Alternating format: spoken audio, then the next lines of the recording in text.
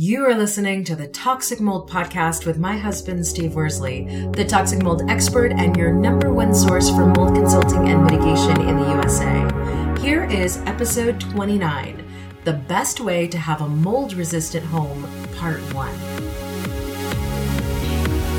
Before we get started on this episode, a short or not so short disclaimer. While all attempts have been made to verify the content provided in this podcast, neither the podcaster or the producers assume any responsibility for errors, omissions, or alternative interpretations of the issues discussed herein. All information stated in this podcast is the opinion of Steve Worsley. Steve Worsley is a mold specialist with over 20 years of experience in the construction and mold industry. The Toxic Mold Podcast is for information sharing purposes only. The views expressed are those of the podcaster and his alone. These views should not be taken as expert instruction or commands.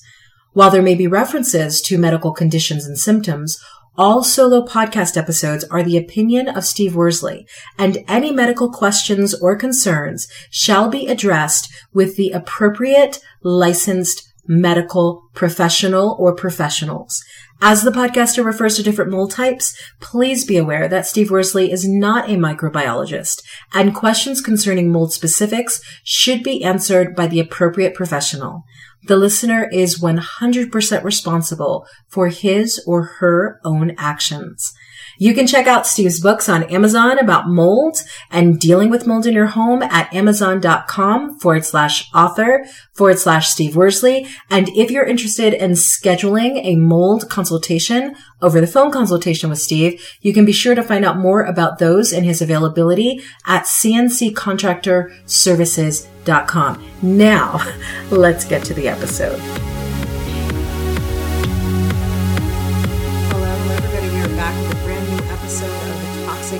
Podcast. Steve, today we are talking about the best way to have a mold-resistant home. Yes, and we're going to make this a two-part series because there's a lot. I've actually thought about writing a book, and I probably will, about how to build a mold-resistant home. So we're going to do this one in two episodes. This first episode will kind of cover the outside stuff, and then next week's we'll go over the rest of it. So often, though, I was just thinking about this because mold-resistant home, lots of people think that they don't have to worry about mold at all. I was talking to somebody the other day who said most people don't think here in Wyoming that mold is an issue because there's not a lot of humidity and there are not those many, so many issues. Why should people want to know about how to have a mold-resistant home? Well, that obviously for the health of the people living there, and then obviously the longevity of your home. So, like you said, most people don't really think about it. They think if they have a new home or if they live in Wyoming, there's not going to be issues. But there's a lot of things. When we say mold resistant, there's no such thing as a mold proof home. I guess there is, but yeah, it'd take a lot of money to build something like that. So. But anyhow, having mold-resistant building products in your home, it could save you a lot of money down the road. Just simple little things that you can, that you can put in your home that could save a lot of money. And then down the road, health-wise, you won't be visiting the doctor because you're sick because of mold exposure. Well, and who should be really concerned about this idea of having a mold-resistant home? I know we just saw an older home a week ago here in Wyoming that's for sale, and that home is built well. Yeah. Very different from new construction. It was built, like I said to the realtor, it was built back when 2x4s were actually 2x4s, not 1.5 by 3.5. And yeah, homes were built, they were built totally different back then. That type of foundation was literally a rock foundation with grout. They called it cement back in the day, but I wouldn't even call it that. That's what the foundation was. The walls, all the walls, when I say the walls itself, instead of sheetrock, some of it had some plastering and whatnot, but it still had all your 1-bys in there. All the flooring below the hardwood was 1-by. Then you had the true hardwood flooring. So yeah, back then those things were built a lot different. But you do remember looking at that There was a lot of water stains we saw too. So, so it's, you know, as far as who should be concerned about it, it should be everyone. But I want to cover, you know, I want to cover both aspects of it. So if you have a brand new home, or you're going to buy a brand new home or having one built, you know, maybe some of the stuff we talk about, you can ask your contractor about. If you're remodeling, there's some things we'll cover that you can say, okay, we're going to remodel. Maybe what should we look at? And if you're just someone that's just listening to the podcast and, you know, you don't have any plans of remodeling or anything anytime soon, maybe this is information you can share with your kids or friends or whoever. But everybody should be concerned about having a mold resistant home. And do you think it's really feasible to build a mold resistant home?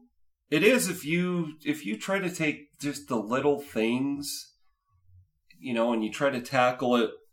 Let's just say you're building new construction. Now, if you got to go, pretty much you're going to do, let's say we're building a new home and we're going to do everything mold resistant.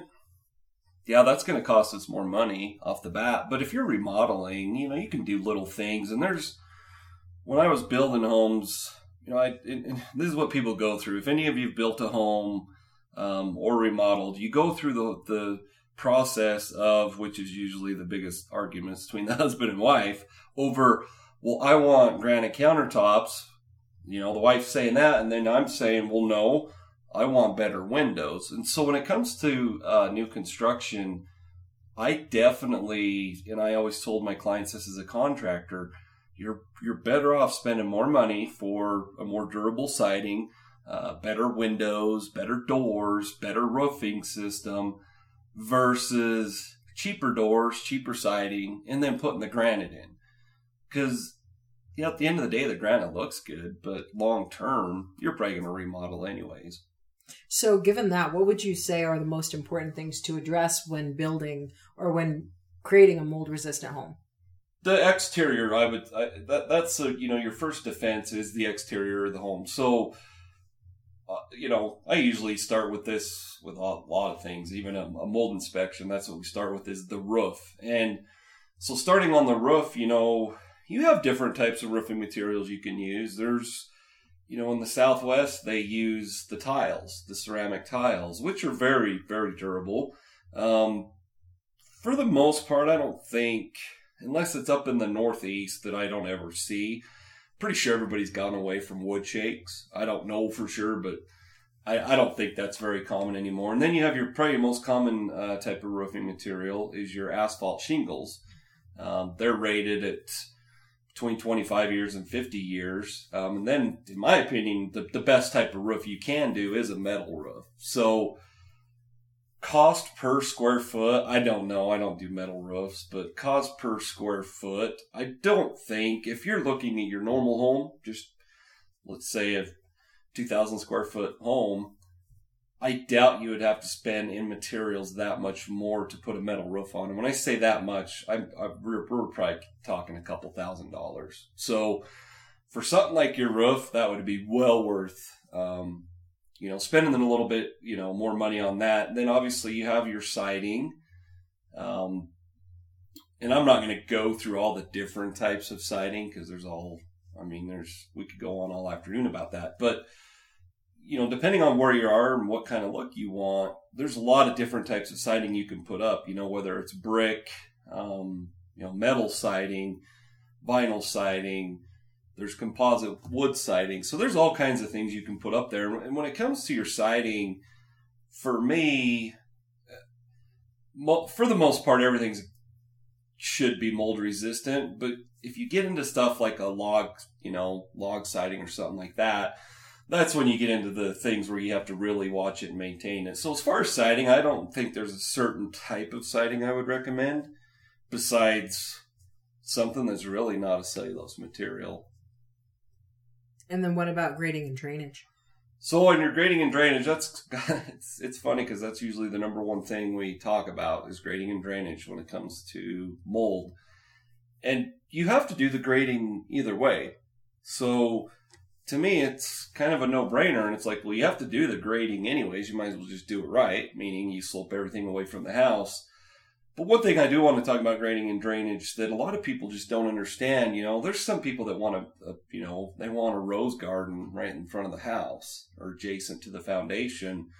That kind of stuff, obviously, I wouldn't recommend unless you make sure that those soils are sloping away from the home. Make sure you're not putting stuff like sand or gravel down either, because the water just filtrates through all that. So that's one thing with grading and drainage.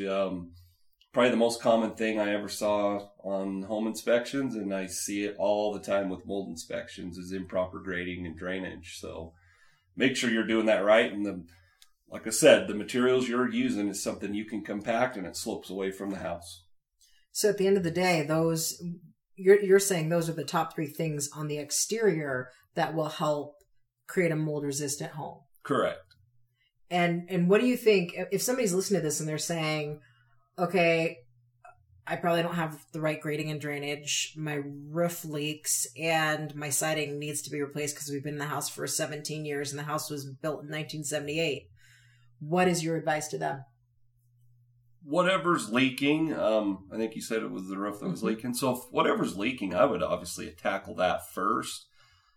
Depending on, most people probably don't have the money to do a roof and siding and all the grading. So you're going to have to take it probably in small steps. But for sure, the roof, you have the moisture intrusion right then and there. So you have that issue that's going to cause a mold concern. So I would definitely tackle that one first. There's ways you can temporarily try to fix a leaking roof or whatnot. And if you need to go down that road, just get a hold of a contractor or a roofer and have them come patch it temporarily, but at the end of the day, you got to address that roof first. So, and the type of shingles you put on there or the type of roofing material, like I said, it's not that big a difference. And I don't know, our listeners would obviously have to ask their roofing contractor, but I couldn't imagine it's only a couple thousand more to put a metal roof on. And speaking of metal roofs, this time of year, for us, we kind of jumped from late summer to winter, but for most people right now, it's fall.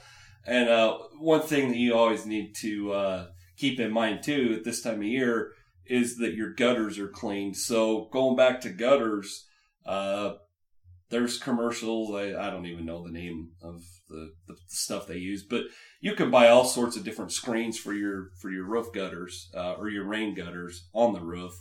And I would obviously invest. I think I just did a job a few years ago that we normally don't do, but we had gutters installed and they put the covers over it. And if I'm remembering right, it was like $2 a linear foot that they charged extra. So we're talking like $200 maybe to put these covers on. So make sure you keep that in mind too, is when you replace the roof, usually obviously the gutters need to be replaced too. And while you're doing that, make sure you spend a little extra money and put covers on those gutters so they're not getting clogged with leaves and whatnot this time of year. So a little prevention goes a long way. Exactly. Yeah. So, and it is that time of year. It's Thanksgiving, and we want to let all of our listeners know, happy Thanksgiving. We are so grateful for you listening. We're grateful for you subscribing, and we look forward to bringing you more episodes. This is the Thanksgiving season, Steve. Yep, it is. And like you said, I'd like to thank all of our clients.